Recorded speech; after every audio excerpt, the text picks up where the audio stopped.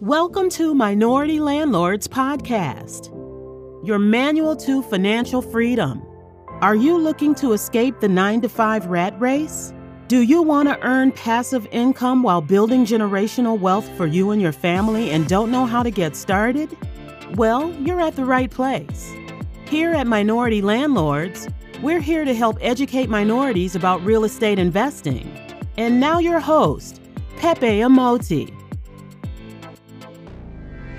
Hey everyone, this is your host Pepe with the 40th. Yes, that's right, you heard that right. Last week wasn't actually 40. Last week was 39, but I confused myself. And I was like, I don't want to edit and redo it, so I just left it as is. Anyways, this is the 40th episode of Minority Landlords Podcast. And today I'll be talking about the costly mistakes that most real estate investors make. Before I dive in this episode, I would like to let you all know this episode is sponsored by Pathfinder.io. Pathfinder is a revolutionary mobile app designed to streamline the rental application process for both landlords and prospective tenants. And using cutting-edge technology, Pathfinder actually matches landlords and their properties with possible renters. Like the dating app Tinder, the matching process is based on information provided by both parties and thus can help both landlords and prospective renters save money, time, and reduce the frustration that we all feel when dealing with the tenant selection process.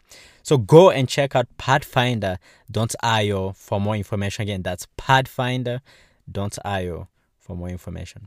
Now, back to today's episode. The biggest costly mistakes that real estate investors make. Some of those are mistakes that even I made when starting up, and I felt like since most of my audience are newbies, this will be something worth talking about right now, sooner rather than later. Number one, not learning enough. This is a big issue in the real estate community. People are mostly focusing on the number of units they can have under their belt, rather than actually focusing on really understanding the business and all the strategies that are out there. It's very crucial to constantly keep learning about real estate through the right means. And I mean that, through the right means in order to make you a successful real estate investor. I say this, people, don't make the mistake of paying thousands of dollars to those gurus that flood the internet with their courses. No. Quite frankly, they are all BS. All of those courses are things that you can find on the internet for free of charge, or just ask some fellow investors and they will teach you the ins and outs. Most investors are always open to teach you all that they know without even charging. Most good investors. So do not, and I repeat, do not waste any money trying to get real estate education, especially those courses. If you want to spend a couple of $100 to attend a seminar and network with people, cool. That's totally fine. But do not spend money on online courses from TikTok or Instagram from all these wannabe gurus. No, don't. All right. The second mistake is doing it alone. This one is a big one. You all know the saying, it takes a village. This is true everywhere, even here in real estate. It takes a village. You need to stop doing everything by yourself, but rather go out there and seek help from other investors. You can have a deal 100% owned. I'm not saying you go out there and do syndication if you don't want to. No. But what I'm saying is to be open to seeking help from other real estate investors. Attend seminars and network with as many investors as you can, and have trusted folks that you can go to for any questions you have, and even potentially invest together in the future. Because at some point in this game, you will need to scale, and the easiest way to scale in real estate is by investing with partners, investing with other people. All right. The third big mistake that people do is buying real estate without running or understanding the numbers. This is similar to what I talked about earlier, how education is very crucial. I know people who try to buy stuff without even understanding what they are getting themselves into. Some people come to me saying, this house looks great, I'll take it. What do you think? I'm like, really? That's it? Folks, you may be lucky with just winging your first couple of deals. I've been there. I've winged deals before. That's exactly what I did with my first deal. But if you're not lucky, you will get burned. So please know what you are getting yourself into. Learn how to analyze deals so that you are making the right decision rather than just making uneducated guesses. It might work a few times, but when it does not, you will be screwed big time. The fourth big mistake that investors make is overpaying. This is another big issue right now. I know the market is all over and it's hard getting good deals, but please, do not overpay just for the sake of fulfilling your annual goal of buying such and such many units this year or whatever your goal was. No. I know tons of people that have been overpaying. Just remember, once the market corrects itself, your home will not be worth that much and it will suck.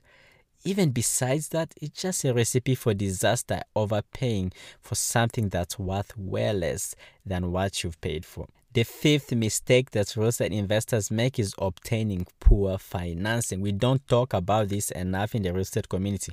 I always tell people, don't go with the first lender that's I or your friend recommends you to. No, get their quotes and research around until you find where you get a good deal.